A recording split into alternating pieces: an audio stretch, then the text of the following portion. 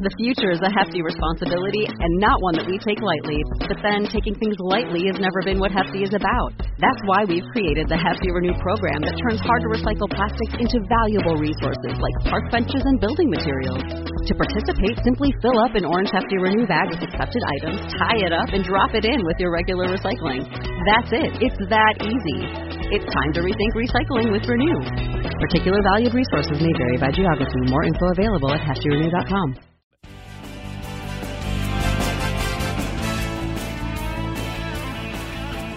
Today's Talking Simpsons is brought to you by Tula Probiotic Skincare. And Talking Simpsons listeners can go to trytula, that's TULA.com/lasertime and get 20% off their first order with free shipping.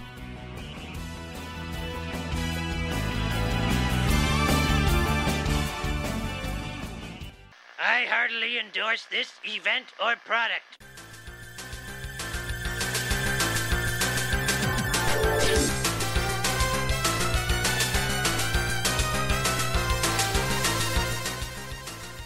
Ahoy, hoy, everybody. Welcome to Talking Simpsons. This is the Laser Time Podcast Network's chronological exploration of The Simpsons. I am your host, Bob Mackey, and when I grow up, I want to be a little sweetie pie. Ooh. Who else is here with me today? Amber Dempsey Fence's Day One, Chris Antista. Awesome, and who else do we have? Petroleum Jelly fan, Henry Gilbert.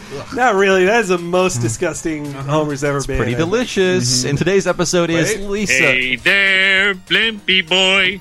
Flying through the sky so fancy-free. Yeah, it's so nice. And today's episode is Lisa the Beauty Queen, which aired on October 15th, 1992. Chris, what happened on this mythical day in Simpsons history?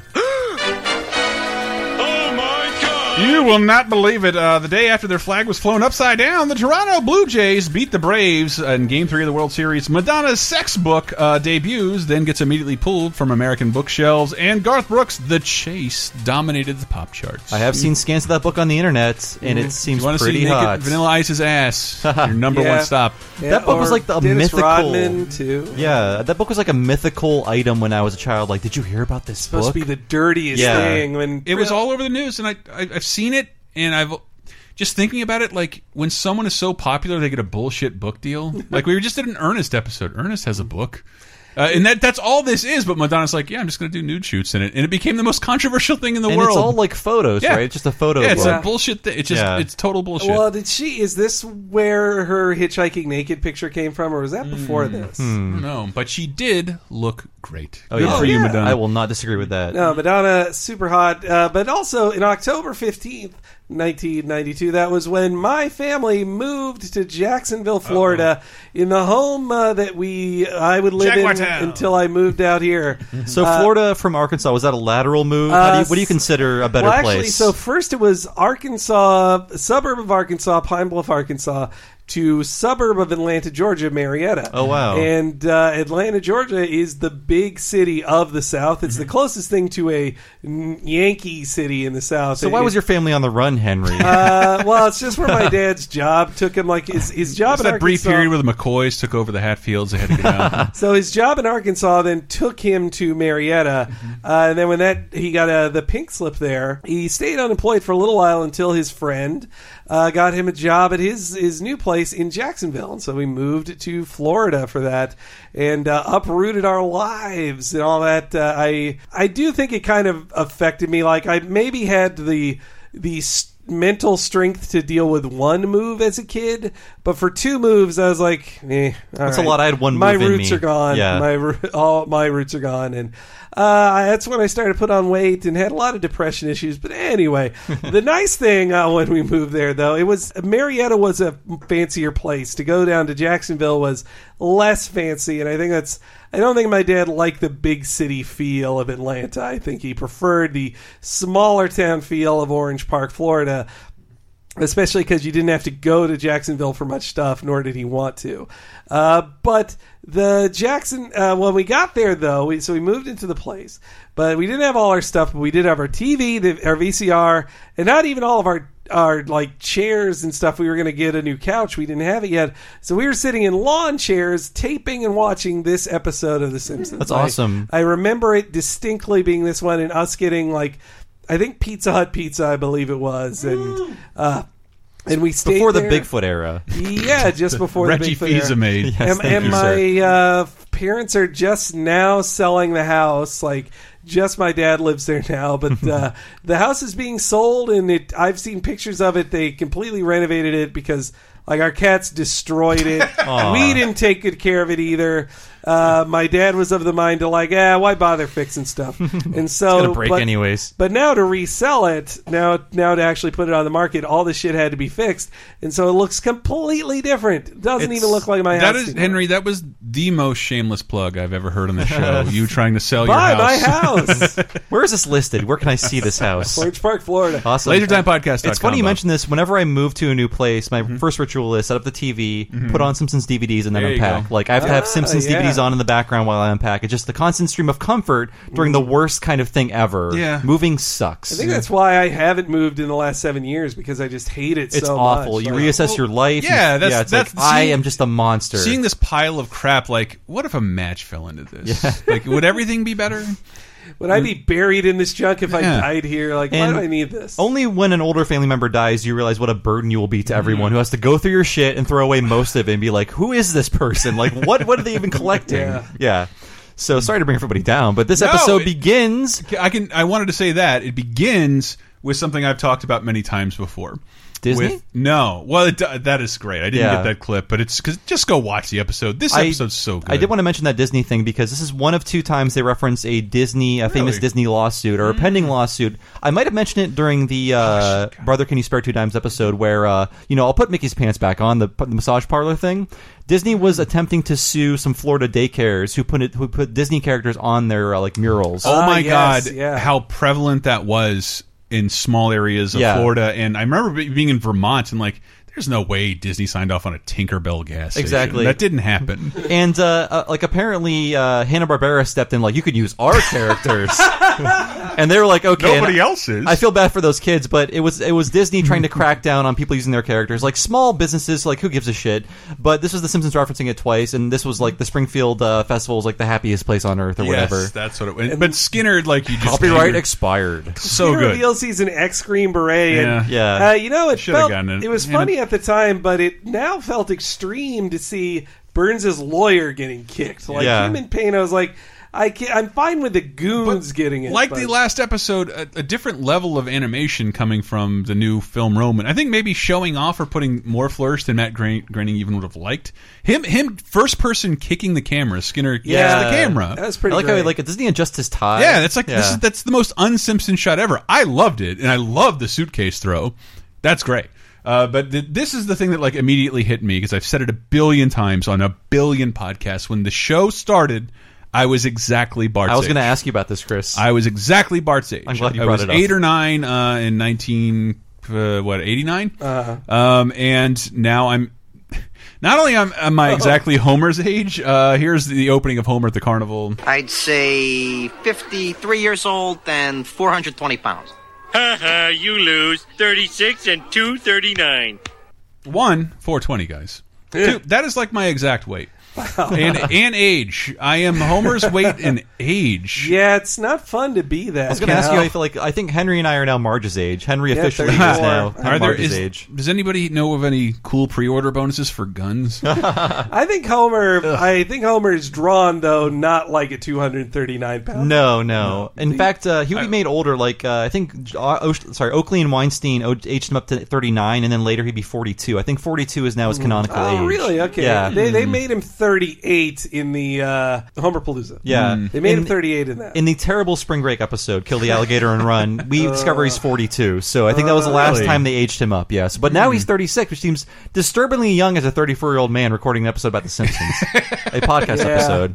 But there's a lot of great little carnival jokes so in this. good, I love yeah. it. The Martin being sprayed in the face with a water gun was great. The haggis on sale. Great little haggis joke. That's where I learned about haggis. The spook house. And also just one tiny Otto joke, and then he's gone. And I like to think this explains why we won't see Otto for a little while. He's in Mexico.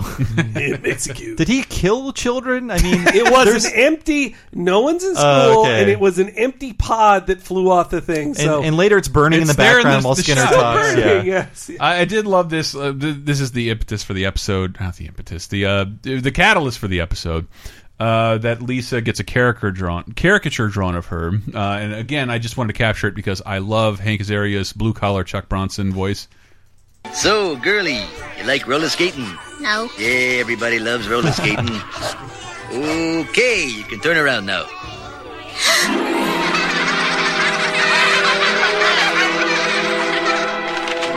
Oh my God, I'm ugly. That is essentially the same reaction I have to any photograph taken of me now. I love the idea of a hack caricaturist. This is actually the caricature of Lisa is drawn by the writer of the episode, Jeff Martin, who worked as a caricaturist as a teenager in Detroit, some kind of Detroit amusement park. Yeah, that is an actual gateway to being an animator. Well, he's a writer, so I guess it never paid off. But if you want to become a Simpsons writer, start with caricature, yes, please. And you'll find your way there. Funnel a bunch of people into the wrong career path. Take our advice. I just love that everybody loves roller skating. And if you want to be a game designer, please cook a great spaghetti. That's got to start there. But it's all in the sauce. So meanwhile, Homer has dreams of blimps. I love his dream of the blimp. Like the animation of the thing of everybody turning over his face, good, like, beautiful. And also Ned winning that shoe buffer is pretty great too. Like I wanted that. Yeah, what? Yeah, but his blimp dreams. I love all the presentation of this. The cutaway nature of the whole thing, and just that, like, this seems like a Simpsons joke that should have happened 4 years from now. Yeah. That delivers only on your expectations of where the joke is going to go. Now, in a moment, we'll be raffling off our grand prize, a ride on the famous Duff Beer Blimp. A ride on the Duff Blimp. You see the circular pattern on those fields? That's from Central Pivot Irrigation. Wow. Now let's see what's happening at the Super Bowl.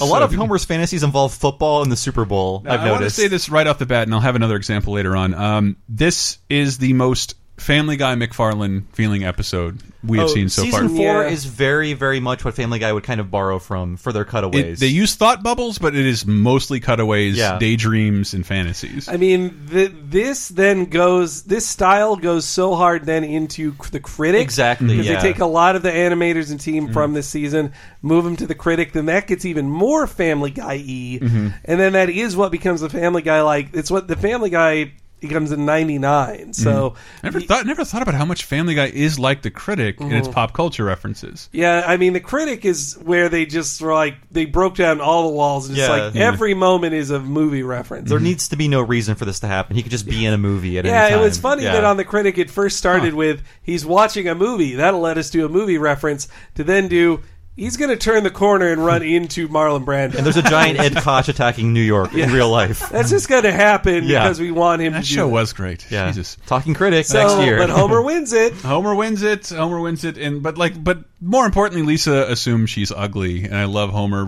I still use this on my girlfriend. This line on my girlfriend all the time. Hey there, Blimpy boy, flying through the sky so fancy free. Honey, what's wrong? Dad, do you think I'm ugly? What are you talking about? Oh, Lisa, this isn't real. It's just how you might look if you were a cartoon character. I'm an Ugmo. Now, that's not true. You're cute as a bug's ear. Fathers have to say that and stuff. Dad, am I cute as a bug's ear? No, you're homely as a mule's butt. Not a great joke punch there, but I fucking love that. Then Homer says, see? Like Homer's saying, like, see, fathers can be cruel. I'm not. But cute as a bug's ear is a great saying. Yeah, so I love saying that. And just seeing Homer as such a dick in the previous two episodes, like, that's a good dad. Good dad moment from Homer. He's trying. Most 10-year-olds would not have gotten that Blimpy Boy reference, but I did because I was a big listener of oldie stations back then.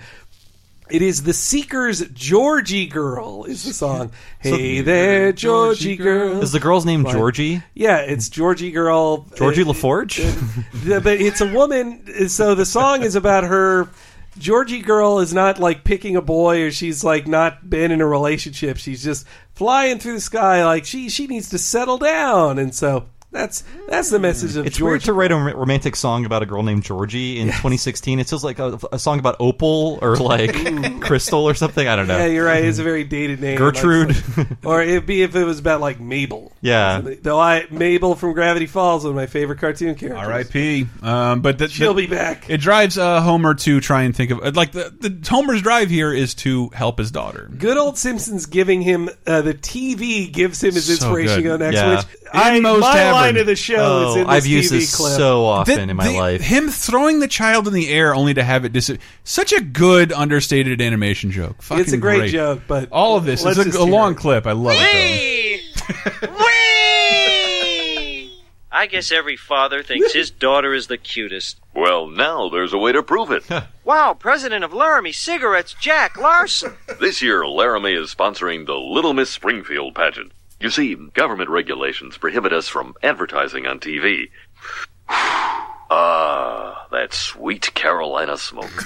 But they can't prohibit us from holding a beauty pageant for little girls aged 7 to 9. Lisa's age 7 to 9. Your daughter could be crowned Little Miss Springfield by our host, the maitre d' of Glee, Krusty the Clown. I heartily endorse this event or product.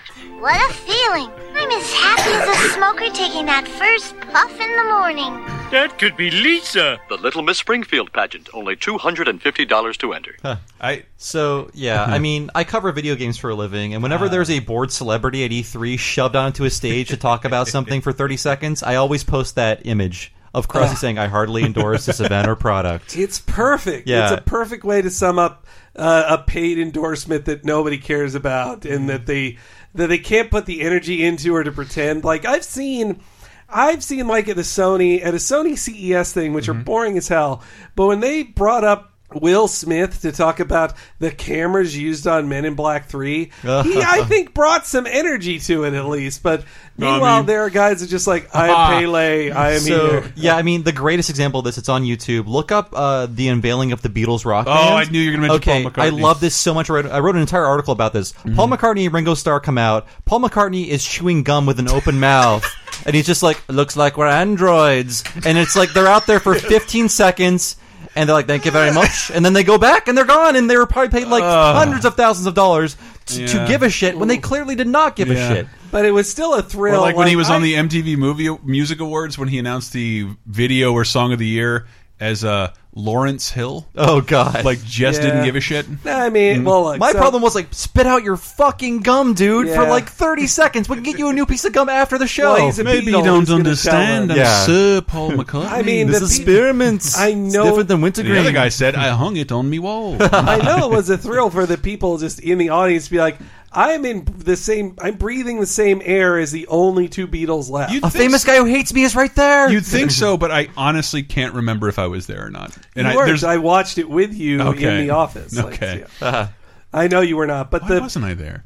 But anyway. Heartily endorse. Oh God, that is actually that comes from an Art Linklater endorsement for like the Game of Life or something. Wow. Was Art Linklater a game show host? I think he was. I believe so. Yeah. This as a personal connection to me. I just I'm a little kid getting woke to certain things, and I remember reading in a magazine that like cigarette advertisements are banned from television. Like, well, really? That's news to me because there's at this time in 1992 there's not only cigarette billboards everywhere. Like the back of Rolling Stone is like all cigarette ads, and it just made me realize in local entertainment they were real beacons for cigarettes to advertise with. They would be the sponsors of Springtime Tallahassee's parade. They'd be sponsors at the baseball games, or just giant cigarette billboards. So like all their advertising had been limited. This is a very, I don't know, to me a very smart joke from someone on The Simpsons. Well, Laramie is a company from North Dakota, right? Like that North Dakota flavor. North Carolina, right? Sorry, North Dakota. Nothing's happening there. Not even street passes, right, Henry? No, I can't get one. I'm a little kid. I'm not paying attention. Yeah, cigarette advertising had been highly regulated, and they were weaseling their way into everything they could. Yeah, and that's legally. the writers say they can take down cigarettes because they can't advertise on Fox, so it's an easy target. It's their one. As they say. As Mike Reese jokes in that commentary and other ones, he's like, boy, God help you if you make fun of beer. Yeah. Oh boy. I think they got in trouble with that may cause rectal cancer, and Homer's like, beer. Yeah. But hey, don't tell me that. But Homer, I like the little dramatic bit of Homer having to choose between the ticket and Lisa's picture in his wallet. Like, that's really cute. And the downward spiral of Barney has come so far already that, like, he's a human science project. The Act 1 ends with wires sticking out of his head, him turning around to reveal wires and, like, a shaved head. And I gotta give it to Lisa that she points out the flaw in the ugly duckling myth, which is, like, to say, like, you are ugly now. But hey, when you grow up, you'll be pretty. No. That's a bullshit promise to give to kids. You're ugly in the wrong context. Yeah. You're being judged by stupid criteria. I do love Marge trying to back out of that story. It's like, you're not the ugly duckling, you're one of the mean ducks, making fun of the other no. But that's Homer walks in and announces he's found a way to pick up Lisa's self-esteem and by entering into the Springfield beauty pageant. If you could have one wish, what would it be? To shut myself off from the world and never be seen by human eyes again. Was your second wish to be entered in the Little Miss Springfield pageant? What are you talking about? I sent in an application for you. I couldn't find a big enough photo, so I sent in that funny drawing of you on roller skate. How could you? I won't do it!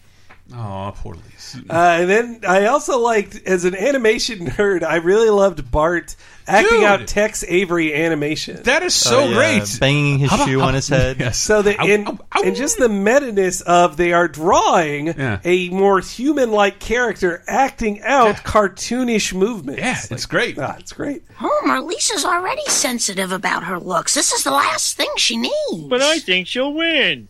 Dad, have you seen the girls they have in those contests? Hubba hubba. Hey, nobody's prettier than my little girl. Oh, you're looking at her through a father's eyes. Well, if I could gouge out somebody else's eyes and shove them into my sockets, I would. But to me, she's beautiful. That is so sweet. That is my line of the show. I'm feeling kind of sweet. So they have another one that is I'll sweet, put in but there. hardly endorse this event or product is my. And also, yet another more proof. If Bart is gay, if you have ever been attracted as a male to someone in a beauty contest, you are gay. He poses like Betty Grable in high heels. I mean, what more do you want? I mean, Bart's mega gay in this one. Actually, we'll get to that, but the sad blimpy boy was pretty great too. Yeah, no one's going to force you to do anything. But do you know how your father got the money to enter you in this pageant? Nope. He sold his ride on the Duff Blimp. But that ride meant everything to him. Hey there, blimpy boy, flying through the sky, so fancy free. I'll do it.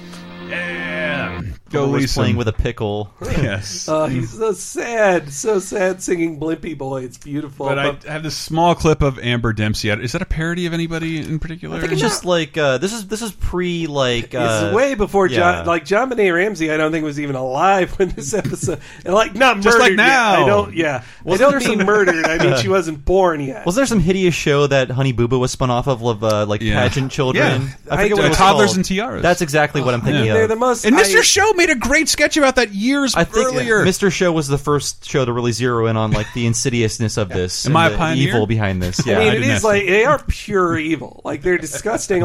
Parents forcing children into things. Yes. The people taking advantage of these poor idiots who are forcing their children into things. And you can make a lot of jokes about pushing kids into sports to recapture the magic of your childhood, the untouched glory of your childhood. But the beauty pageants are awful, and there's no. But that's why they're school age when they're in sports. They're not preschool.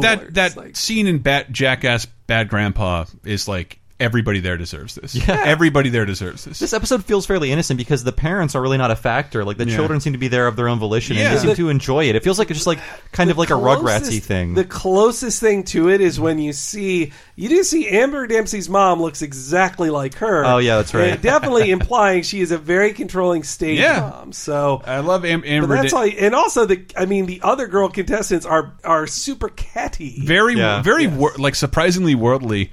But it feels like the joke is adults acting like kids, though. These are models, essentially. Yes, I love because I'm a big animation fan outside of The Simpsons, and The Simpsons doesn't do a lot of stuff animation does, and this is one of the only times. This is a sound effect I've never heard in The Simpsons again. Oh, yeah. Dempsey's eyelashes. Amber Dempsey. In the same week she was Pork Princess and Little Miss Kosher. She is beautiful. Wait, she's about to bring out the big guns. Eyelash implants. I thought those were illegal. Not in Paraguay. I think it's literally a camera shutter, isn't it? Yeah. I don't know what it is. Like I think you're right. I don't know what it is. I mean, obviously, it's a parody of, breast implants or whatever, like having work done, but on a child level. But it's just not a thing or a sound or an animation technique that'll ever be used in modern Simpsons anymore. I wish they would have revisited Marge's crush on Jack Nicholson. That was so fucking funny. Jesus Christ! I feel like trying to fetishize the ass of a Simpsons character is impossible. I love the way she's like circling her wine it's glass. Making noise. Yes. I mean, we saw Marge get drunk in season 1 episode. What was it called? No Place Like Home. No Disgrace Like Home. No Disgrace Like Home. But I think this is her first Marge getting a little tipsy on wine. Her flirtation with wine. I didn't think about that. They had to give her wine for her to have any interest in anything. Yeah.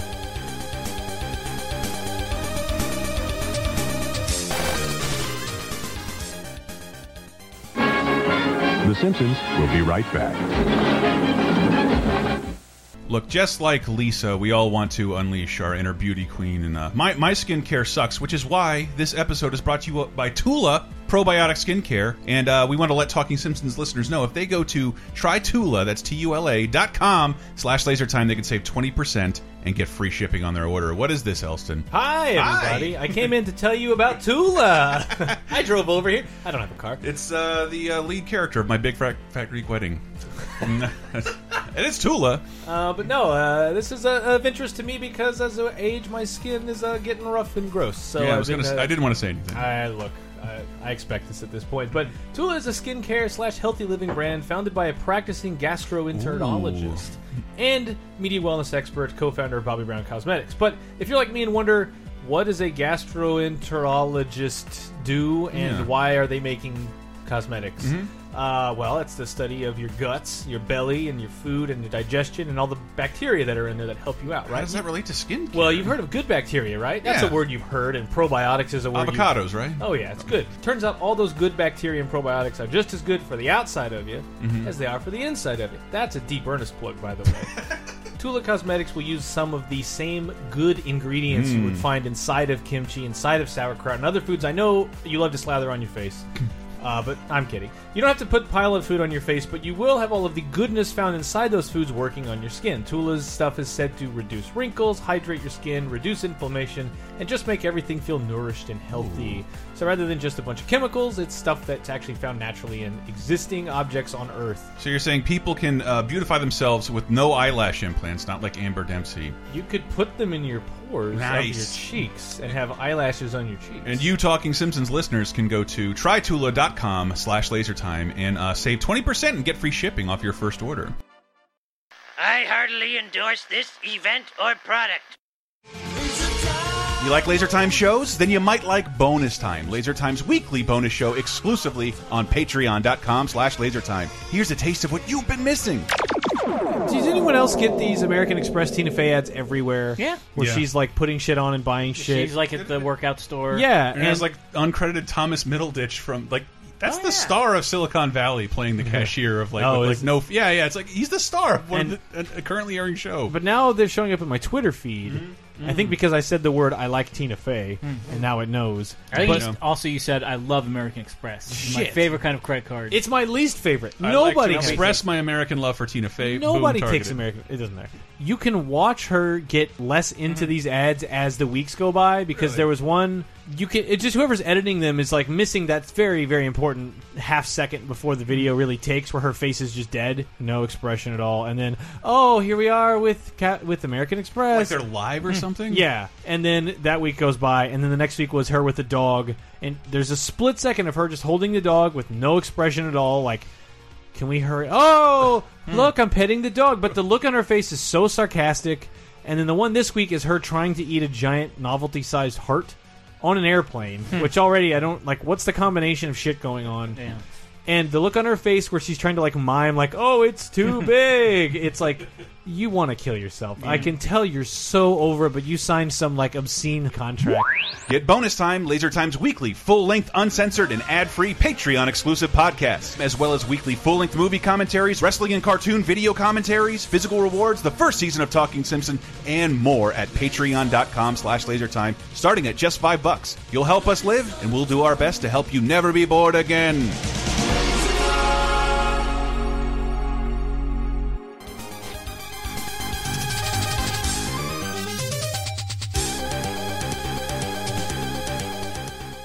And then meanwhile, Bart's knowledge of Patty... Oh, you've got all I do. This afternoon, I'll take you to the beauty parlor and show you just how lovely you can be. And later, I'll teach you the tricks of the trade. Taping your swimsuit to your butt, petroleum jelly on your teeth for that frictionless smile, and the ancient art of padding. You know what? That's gay. Like, Bart, I think they gayed up Bart a little bit. I'm not judging this at all, but I feel like Bart vamps a lot in these episodes. Like when he puts on like the Cockney accent, he does like little bits for people, and he knows a lot about pageants, and he enjoys watching the beauty pageant in Streetcar Named Marge. I think they're like kind of making a joke about masculinity. Down and later, like it's not even through this whole season, but in these episodes, they definitely are. I think the writers are having an interest in, like, what if we imply, like, a early sexuality on Bart? Yeah. So I don't know if that's it. So, like, I called this earlier not a Family Guy-esque episode, McFarlane-esque, because what Bart reminds me of right here, I'm watching... I usually watch Adult Swim. Steve on American Dad? Like Roger on American Dad. Oh, Roger. The alien. Yeah. Like, they're both gay to degrees. Well, they wrote something about him that Roger is the alien. And American Dad, I think, is a great show. I like American Dad. Is that Roger is... What is Roger's personality? Whatever we need him to be. That is what he is now. He's not an alien. He's just anything we need for the episode. He's pop culture obsessed, number one. Yeah, and that but like into his personality. If you need a golf instructor or like, and like, yeah, he's also like Bart in the scene, sexually ambiguous or kind of skewing to gay, but he's more like he's whatever the scene needs. And like, I don't know, I just really Bart is so Roger in this episode. He knows everything all of a sudden out of nowhere about beauty pageants. There is no reason Bart should know this stuff at all. It is more. You're right in that it's a story functional thing to give him these kind of like stereotypically gay character types. But though, speaking of somebody who's stereotypically gay but not actually gay, the guy in the Jughead t-shirt, that's not gay. Wait, yeah, it is actually. No, Jughead's asexual. He's officially ace in the. But no, the Bob Fosse character goes by really fast. But the turn, pause, kick, pause, pivot, step, turn, pause, shudder. Was that a character Dan Castellaneta played on Tracy Ullman? It feels like it. I mean, wow. Yes, but it's a very specific to Bob Fosse. Yeah. Bob Fosse, famous film director, stage director, and choreographer. But he also, like, while people would think he's gay, he was actually famously a horrible womanizer. Like, he was never. In your opinion, is there any other kind? Because I really would like to go back to being a poon hound. A good womanizer. I suppose he was just, let's just say womanizer then. But also he directed, watch Cabaret. Like, he directed that movie, and that's an amazing movie, which I will not. You gotta look. It's got hot Liza Minnelli, Chris. Yeah, she's some hot stuff in it, but also that the film is about the rise of the Nazi Party in Germany. You didn't know? Like,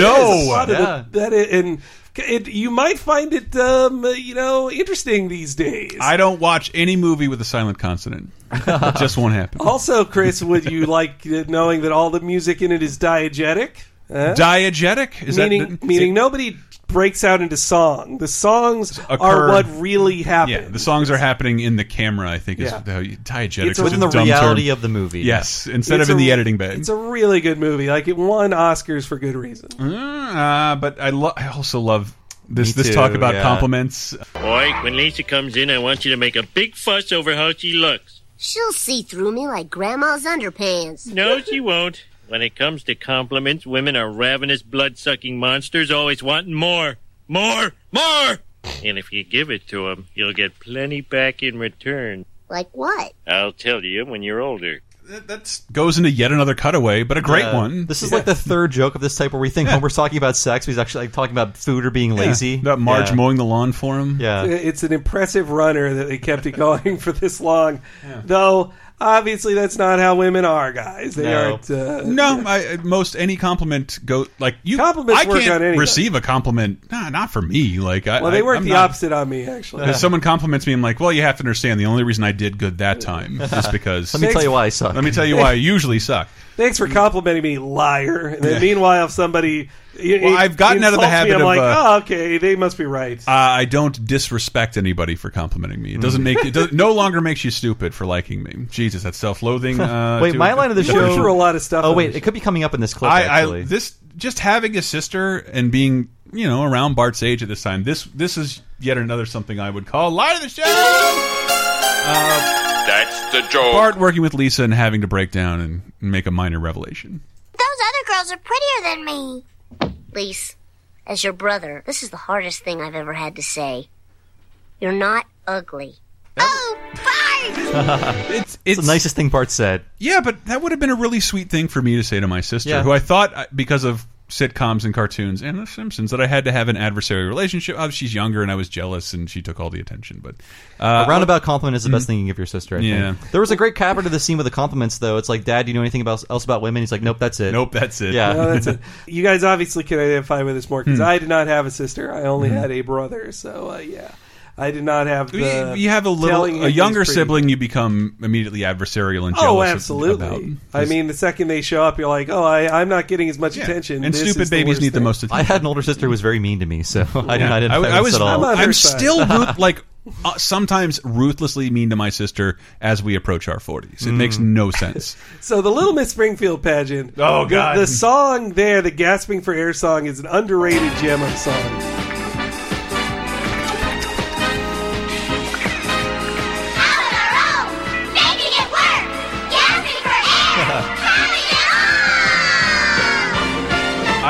So I've been refraining from pointing it out until now, but part of the Simpsons, I go off on like the chase music, the fight music of the Simpsons. It's all evocative of like 1970s entertainment that I wasn't familiar with at all in any way. But that's why I find it so funny and distinctive. I think that this is all like 60s and 70s music. That's what the Simpsons is doing. I mean, it's like a 70s variety show or something. You can literally hear Waka Chica in the background. You're right. It feels like a Sonny and Cher show. Yeah, but that's the thing. Like, we're right out of the 80s. This is not an 80s parody. It's a 70s parody. I mean, Lisa's bit is pretty much like a Osmond show. Yeah, bit. And I can't recognize that as even now, but definitely not back then. But to me, it's distinctive of what makes the show so funny. It's like kind of mercilessly mocking the 70s. Yeah, it's intentionally dated. Yeah. Well, and then Krusty shows up late, thinks he's at a Republican benefit, which is great. We see Miss Penny Candy. No actual lines, though. Has no lines, but she's back. I feel like they really dropped the ball with Miss Penny Candy. I like that dynamic. Yeah. But I think the writers just were not interested in her as a joke delivery system, and so she fell away. I didn't know what the song MacArthur Park was until after this episode. I didn't even realize this is the first time I heard MacArthur Park because me too.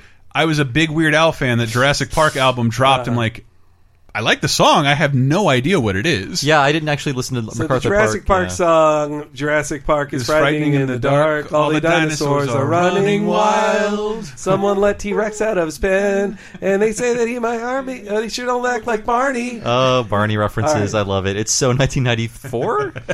Yeah. But so this, MacArthur Park, my mom laughed at it, and she had to, again, explain to me what MacArthur Park was, because for her generation, MacArthur Park is famously a long, boring song that people do not like. And okay, the idea good. Because it's really dumb. Well, it became Someone like a left the cake song. out in the rain. That's a line. Yeah, I'll never have that recipe again. No! It was definitely a song people didn't want to hear at that point, and especially not slower and only on the bongos. Yeah. By Apu's niece or something? Yeah, it was kind of like if you were to say in 2002, let's hear the Macarena. Like on a sitar. Yeah, exactly. Oh my god! And then, but Lisa's talent comes up. Yet another callback to like the late 60s, 70s. Some people say that to love your country is old-fashioned, uncool, real Melvin. Well, to them I say, oh, beautiful for spacious skies, for amber waves of grain. 1, 2, 3, 4. That's a good job in the city, working for the man every night and day. This sequence is so well animated. Yeah, wonderfully Tina Turner. The Fame Dance or whatever. The Fame Dance. I think it's Tina Turner covered the Creedence Clearwater song most famously. I mean, she's doing Tina Turner's version of that song, and then when she's doing the Fame dancing. Yeah, after that, and then meanwhile Homer's eating petroleum jelly, and I actually have an aversion to petroleum jelly because when I was a little kid, I licked my lips too much. Oh, you had to get the smear on and there. And so my parents would do as a way to like not get you to lip your lips is to put the jelly on your mouth so you won't touch it. It's just like, ugh. That does sound pretty disgusting. I meant to look it up earlier, but like, real Melvin, like, what the fuck does Melvin I've heard, mean? like, don't be a Melvin. Yeah, I don't know what Melvin, that's from. Well, Melvin is clearly defined in the South Park episode where about two guys jerking off in a hot tub. Oh, right. It was the Butters. It was the first true Butters episode. That's right. It was like the multiple, like, interconnected stories episode. Yeah, but in that one, it's, Stan is stuck hanging out with Melvins. Yeah. Defined by Butters and his other friends who are just like well-meaning dweebs who kind of are dumb and unpopular. Yeah. Like Butters is a total Melvin. So when you think of a Melvin, just think of Butters. Just think of the Melvins, but I guess that's where their name comes from as well. Exactly. That's what I think. And then comes the reference that offhanded reference to Vanessa Williams in 1984, but that is that what that was too? It absolutely click. Yeah, I can't imagine. That was the first time anyone had ever had to give up the. She did have to give it up. Yes, because. All right, quick version of the story.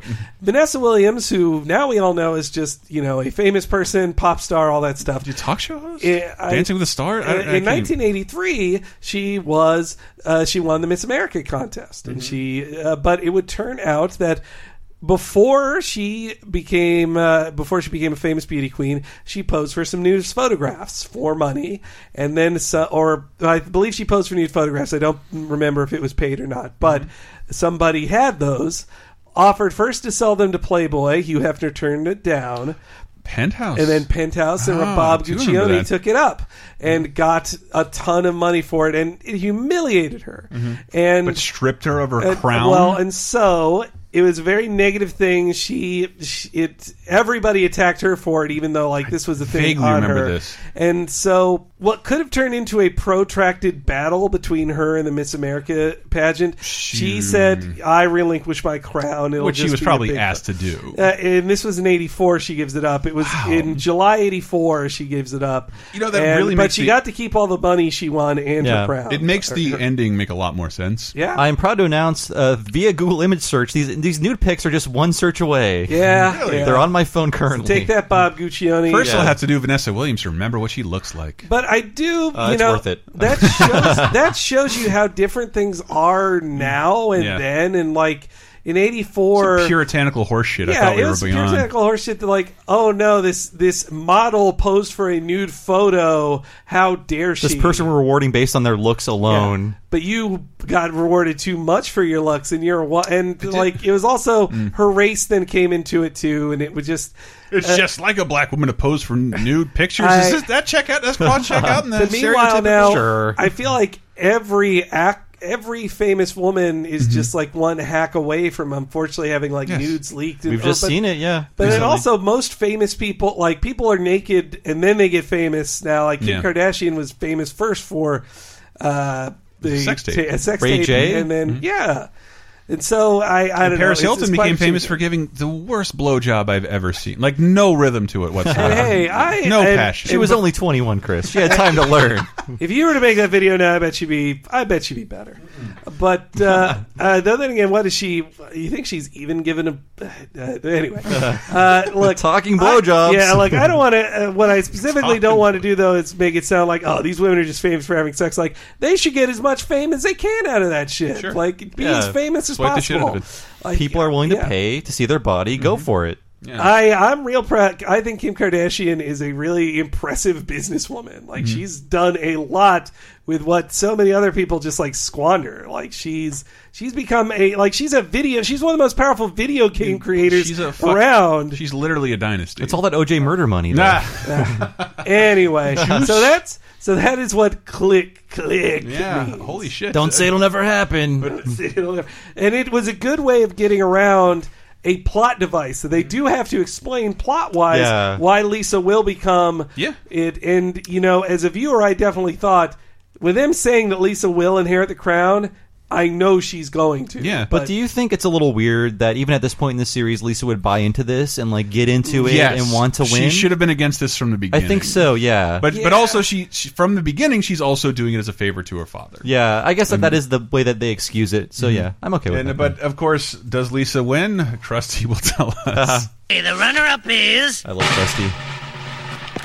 Lisa Simpson, which means Amber Dempsey is the new Little Miss Springfield. It's still a better reading than Steve Harvey. Like you don't announce the runner-up. I don't know if you have the Little Miss Springfield song, dude. No, but there is a lyric for every letter in Little Miss Springfield. Yes, and we T only is get for her tooth-filled mouth. T is for her tooth-filled mouth. I want the full version of that. Me too. Song. I hope it exists. It's got to be like 8 minutes long. Well, Family Guy would have done the whole joke. Yeah, and Dan Castellaneta is singing his heart out on that song too. As Krusty. We'll get to more Dan because again I keep over highlighting Barney in this, but this is a great scene with Kent Brockman and Barney, and another scathing takedown of local news, but also a good Barney moment. I have a reference I never got before. What's in from this? Yeah. Oh, please play it. Scott, everyone is here, from the mayor's illegitimate son to our own Duff Blimp. Hi, can I drive? Well, I can't see the harm.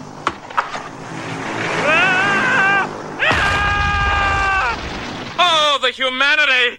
Anyway, to turn on the store's severe tire damage spikes, here's Little Miss Springfield. So every line of that is perfect. We have the Hindenburg thing, which I did get, but we all got that. She's opening a store called Shop, a Danish super chain, which is a parody of IKEA. Yeah. Even back then, it was an IKEA parody. I had no friggin' clue. Yeah, I had no idea either. I didn't see an IKEA till I moved here. I didn't see an IKEA until like 2009. My hometown still doesn't have one. There weren't IKEAs on the East Coast, like not in Florida. I didn't hear about it until literally Fight Club. But much later, the Simpsons do go to Shop again, SH whatever OP, and it's colored like IKEA. Yeah, it's like the blue and yellow IKEA colors. It's in this thing. It's just like a draped over sign that says Shop on it. But I mean, I do love IKEA. Like it is a bunch of shit, but it's like the fast food of furniture, though. Exactly. Was IKEA proliferating a lot in the early '90s? I tried to look it up. I couldn't find anything. LA it was. I mean, what we're seeing, stuff that happens in Springfield often reflects what is happening in LA when they wrote the episode. Like a poo, you know, like a poo, like people like battering rams breaking into libraries. I love how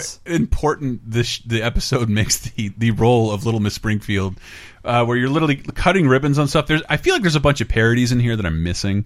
Well, there's a big cruel parody. So after she gets electrocuted, and I got that one. Right. Oh dear, it would be a shame if that pretty dress got wet. I'd say the greater danger is her scepter acting as a lightning rod, unless it's made out of plastic.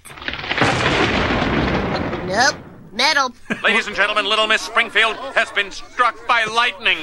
The implication of an 8-year-old girl being struck by lightning. Live on television. And the lighting effect of The Simpsons as they're watching on television is gorgeous. I love it, yeah. So, when they are swearing in Lisa as the new Little Miss Springfield, it is very specifically Lyndon Baines Johnson being sworn in after JFK's death. Marge is in the pillbox hat next to him. Oh my God. Just as Jacqueline Kennedy is in mourning standing next to him. Homer is in a very specific suit to be that guy as well. Like it's all exactly that photograph. You may know the Jackie Kennedy costume as Dr. Girlfriend. Yeah. Dr. Girlfriend. And I do want to say, like, after this, I tried as best as I could as a kid to find severe tire damage spikes. I didn't until like 15 years later. Like they just were not in my town. I'm like, are these real? These are real things? I think it's when like parking becomes like a huge commodity. Yeah, and no one need to wanted be a to visit big my city town, for that. so. Yeah, exactly. There's no parking problems in my hometown. That could be an LA thing again. Yeah. Well, and here when I moved here, I was like, oh, parking is actually really hard. Yeah, it sucks. You can't just back into a space anytime you feel like it. And but you'll always have severe tire damage. The Live They Might Be Giants album. Also, here you go. Just kidding. Another one of those. The Simpsons writers really like that. That was in Bart the Lover with the yo-yo. Yep. Yeah, the exact same line. Here you go. Just kidding. Well, Henry, I'm glad you came to the table for that. I had a feeling it was a reference to something specific. It's framed too deliberately. Yes. But this I don't understand at all. Lisa is now the beauty queen, and this is, thank God, Ralph in the right voice responding to her. Hi, fellas. Love that chewing gum walk. very wriggly. The fuck does that mean? I think Wrigley chewing Is that a gum. reference to the commercials? The Doublemint twins? No, I mean, it's just when he says it's a chewing gum walk, which is like, I don't know, that it popped. I think it's a reference to there is the Doublemint gums of the twins, but I mean, there's a Spaceball reference. The Doublemint twins are characters in Spaceballs. Yes, If you don't remember the Immortal Spaceballs joke. well, if you don't remember that brand of gum and all, it just, you know what bums me out is that I think they're saying her butt is wriggly. Wrigley's the gum company. Yeah, Wrigley's a gum company, but it bumps me out that I love nothing more than watching Doublemint and Big Red Juicy Fruit commercials. Those gums barely exist, and also sticks of gum don't even really exist. But taste is gonna move you. But those commercials were everywhere if you grew up in the 80s, early 90s. But remember, they're all owned by Wrigley's, who owns Doublemint, Big Red, Juicy Fruit, but also a kind of gum called Wrigley's. And there were Wrigley's commercials. It was just like frost flavored. Yeah, I think it's just Wintergreen? wriggly as a description of something moving. I think it's a Doublemint twins reference. I'm guessing it's a reference to a commercial. Prove me wrong, listeners. right. Because all those commercials had consistently the exact same commercial over and over. Juicy Fruit will move you. Here's That's some twins. Big Red did something. I think it beat the other gum. But that It'll was let you kiss your lover longer. A little longer. Goes Close long a and little on. longer. But that was the death. That was the last gasp of clever Ralph. You will never hear him say. Oh, is that what clever you're thing saying? Again. Smart Yes. Ralph is almost dead. So That's the end of Smart Ralph. both Ralph and Wiggum lose all of their brains in this episode, I think. Yeah. The As deportation Little Miss stuff. Springfield, it's my pleasure to welcome you to America, the land of opportunity. Actually, they're being deported. I very quick, like right when the scene started, like America welcoming immigrants. Like Deportation force is not so that funny never now. happened. Wait until we get to Much Poo about nothing. It's All never right. changed. Bob Hope. Yes. We got a jingle. Death stalks you at every turn. Ah, there it is, death. That's our death jingle, which we haven't played in a while. There's been a lot of guest stars lately. Yeah. But not a lot of dead guest. I think dead guest stars. In trying to write up that article about Oprah appearing on The Simpsons, that if there is, in 1992, there is nobody bigger in the universe than The Simpsons. The ones who arguably were appeared on The Simpsons. Johnny Carson, Elizabeth Taylor, Michael Jackson, and arguably at this time the most famous entertainer ever also did, Bob Hope. Hello, this is Bob. What the hell am I doing in Springfield Hope? Hey, how about that Mayor Quinby? He's some golfer. His golf ball spends more time underwater than Greg Louganis. And now I want to show you what you're fighting for, if there was a war on. Little Miss Springfield. Oh, the 90s. God. That really sums it up pretty well. Like, yep, no wars. Remember the 90s when they were when perpetual war wasn't happening? What about Kosovo? This sent me down a rabbit hole on YouTube where I was watching Bob Hope USO Vietnam shows where it's just decrepit old man, even in the 60s, standing next to the most gorgeous women ever put on God's green earth. It's like, how did this even happen? It makes him such a fascinating figure. He kind of dropped movie stardom to focus on being a USO person. Like someone to entertain troops. I imagine there was money in it. I don't want to say sure it was all valiant, but he did like it and never also stopped. lots of adultery too. Yeah, probably. With Joey Heatherton. Yeah, Bob Hope lived to be 100, didn't die for another 10 years. Yeah, that's what I was shocked about when I looked this up. Because for some reason in my head I was like, oh, and he died in like 95 or something, right? Oh. But actually, we saw when Chris and I saw Dana Gould, God, he had a pretty savage story of working on a Bob Hope young comedian. That's on one of his albums, actually. Yeah, okay. It's great though. You should talk about it. He held Bob Hope's arm, and it felt like a sock full of pennies, a sock full of light bulbs. A light bulb. Yes, I did used to be your khaki. So for this episode, Jeff Martin and Conan O'Brien together went to record with Bob Hope. Wow. And they said he was like mostly blind, almost deaf, barely knew where he was, but he was actually very good at recording. Sounds really good. Yeah, and so you showed me that clip. So I love the Gilbert Gottfried podcast because you learn a lot about old Hollywood, and I love his voice, but he talks a lot about Bob Hope and how he was a horrible womanizer, cheated on his wife a ton. So towards the end of his life, he was he could barely hear, could barely see, could barely entertain. So he had an earpiece in his ear. So he reduced his amount of network specials to 3 a year. Exactly. And his wife would feed him lines, but towards the end of his career, his wife would put him in all of these super humiliating roles just to torture him in his last years because she hated him for cheating on her. So there's a clip, if you look up Bob Hope, Jack Frost, it's one of his final performances, him dressed up like Jack Frost, doing a musical number, sitting during most of it. And you can see the contempt in his wife's eyes, like, yes, look at you, you fucking asshole. I made You're dressed up. Yeah. Now these children will walk you around. All leading into an Apocalypse Now reference? Apocalypse Now, which one is that? Well, no, I mean, yes, there is a USO show in Apocalypse Now. Oh, yeah. Bob Hope isn't at it, but it's a Bob Hope type, and the soldiers go nuts and rush the stage, and they rush because there's Playboy Playmates on there, and then they have to. I gotta say, I think that's the joke, because there wasn't a Playmate, so they rushed the stage anyway, and they both had to leave via helicopter, and it's Bob Hope, like, drop me off at that boat show. I don't blame the soldiers in the audience, but watching those USO shows, I'm like, this is a very rapey audience, like a hot woman comes out and wiggles her butt, and they're like, yeah! What would you expect for guys who can only jerk off with all their friends watching? My concern was, like, is this woman safe? Like, what would happen if they all just rushed the stage? She'd be torn apart. It was raw meat. Be happy for I don't know, they all made it out alive and unscathed. So. Well, hey, here's the good news. What are you gonna have? You're gonna have now Jeff Ross going off to entertain the drones. Yeah. Okay, here's some good news. This episode or Jeff predicts how cigarette sales are going now. Yeah. They say that they're trying to advertise Laramie's to kids because their old audience is dying, and that is what happened. Like, we grew up in an anti-cigarette ad age. Yes, and now our generation is smoking a lot less. But the late '90s was a real bite to smoking. Mm-hmm. Yeah, I'm not I was an avid smoker for a decade, and I now vape, and people literally make fun of me on the streets because that's a fun thing to do, but I'm just trying to cope with addiction. Well, you are blowing out pink clouds around you. Not pink clouds, it's not a fucking colorized robot madness. Penis. You put a robot penis to your mouth. A sonic screwdriver. But here's the Laramie pitch to Lisa. You see, Lisa, it's been an unlucky year for Laramie. A lot of the people who smoke our product have been, well, dying. And we need young smokers to take their place. I don't want to be a spokesperson for a cigarette company. But you're a role model to young people. And we're thinking of retiring Menthol Moose. Menthol Moose. My greatest unsung Simpsons character. Yes, I think he died after this. That's not a mask. No, it's a lip. You can see a real mouth on that thing. But Joe Camel was still around. Yeah, that's how old this episode is. Late '90s. Yeah, big old dick face. So there's one joke we missed that I want to point out because there's precedent set here. Mm-hmm. So Lisa's popular now. She's Little Miss Springfield. They're taking her around, and she's now part of the Wax Museum. They put her head on Dr. Ruth's body, and like they cut to the pit of horrors, and it's her head, Mr. T, and Ronald Reagan on pikes. Yeah.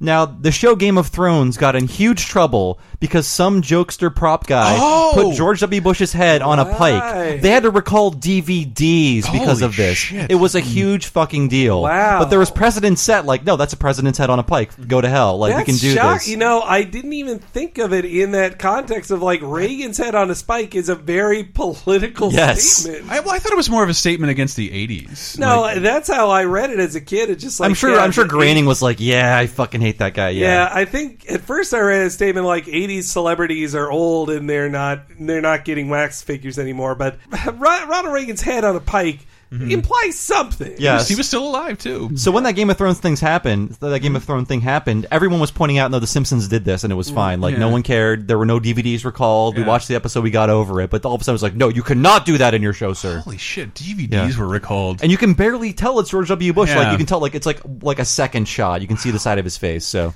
so Lisa turns on the Laramie cigaration and turns into a social justice warrior. I'm tired of being a corporate shill. From now on, I will speak out against the evils in society, from dog napping to cigarettes. Dog napping. By the way, if there are any cigarettes who would like to sponsor the show, we are open to this idea.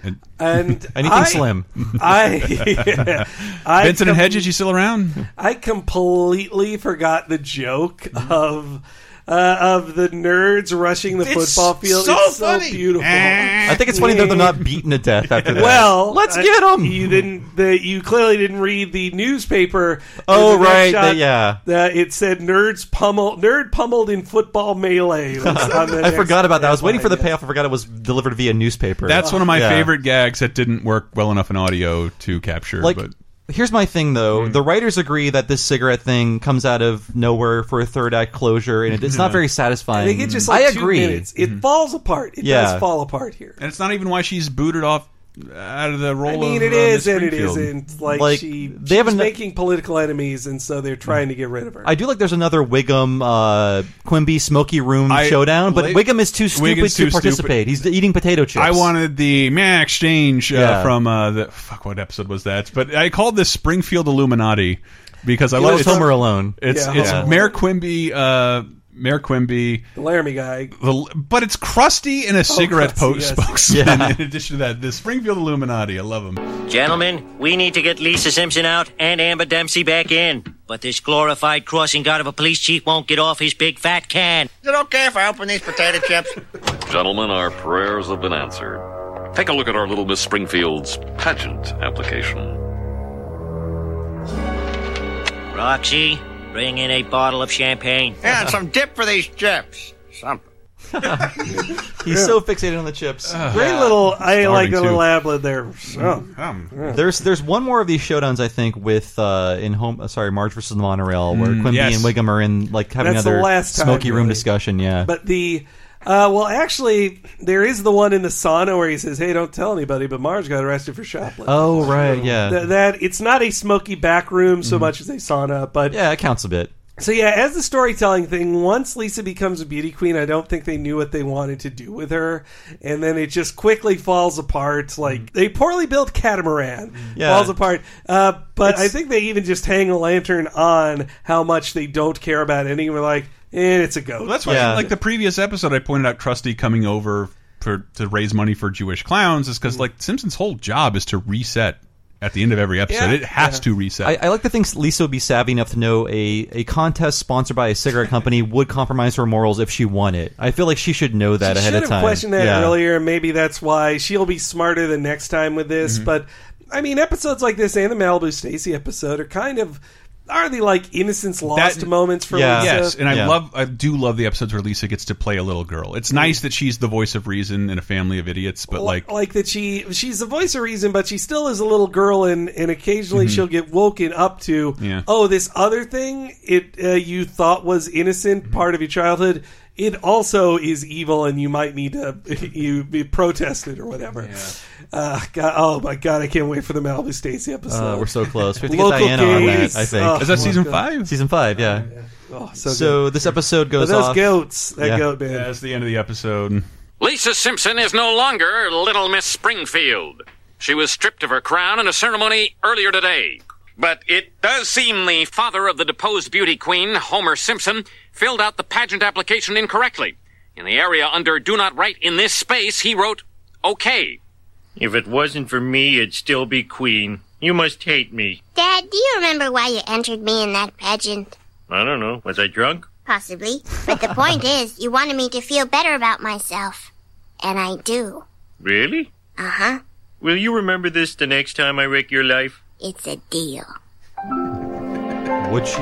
It's the Brockman news cutting to the goat is such a good. The sound of him walking out of the room was really good too. Like it sounded like Shearer actually did walk out of the recording booth. I love the line, "I'll be downstairs at McDougal's." It calls back to that drunk journalist era, the drunk TV journalist era. Because when I went to college 15 years ago, I was a TCOM major originally, telecommunications. Oh. I took an announcing class, which is why my diction is so great, of course. I was taught by the great Tom Holden of Youngstown, Ohio. He was basically the Ron Burgundy of our town in the 70s, but at that time he was a washed up former alcoholic, but he was Kent Brockman basically. He looked like Kent Brockman, he spoke like him, he had a giant Jim Blossom nose. So when I heard this line, I'm like, that's him. That's this era of news anchors. I actually read the Anchorman script at one point. The original script, it called for Tom Brokaw and Dan Rather to be in a bar. It was supposed to open with every famous newscaster talking about Ron Burgundy in the 70s. Well, that also reminds me, in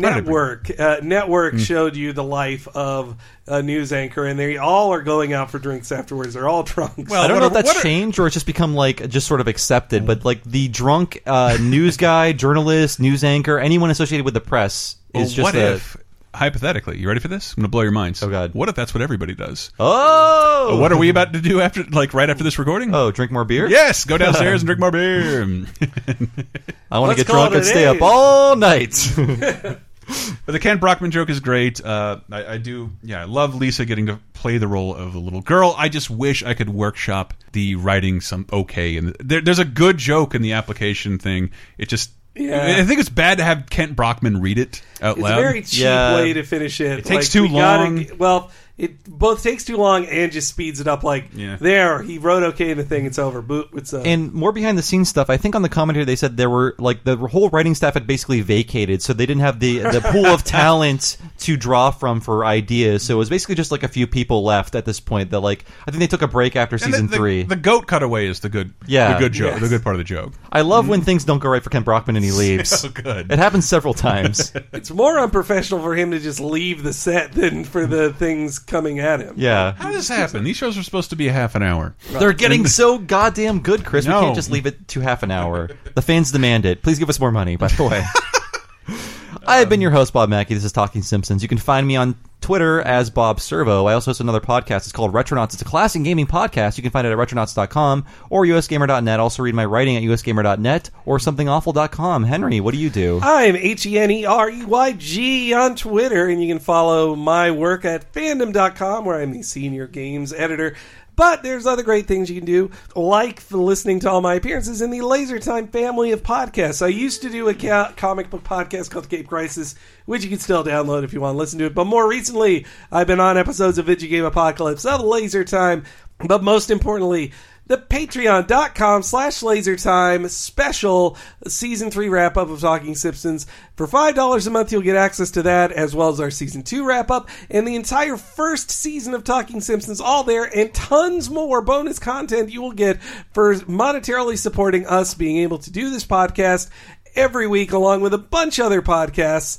$5 a month, patreon.com/lasertime. That is 15 new episodes of Talking Simpsons you probably haven't heard before, right? Yeah. And so much more, right, Chris? Yeah, and you can find me at lasertimepodcast.com. We do have a ton of fun shows there. Please take my word for it and just go listen. They're available in everywhere you listen to your podcast. Your iTunes, your fucking Spotify's, what's the other ones? Oh, my God. Google Stitcher, Play. Google Play. Yeah, Google Play. Let's go drink. Thank you so much for listening. We'll be back next week with another Treehouse of Horror, one of the best ones. See you then. So close to Halloween.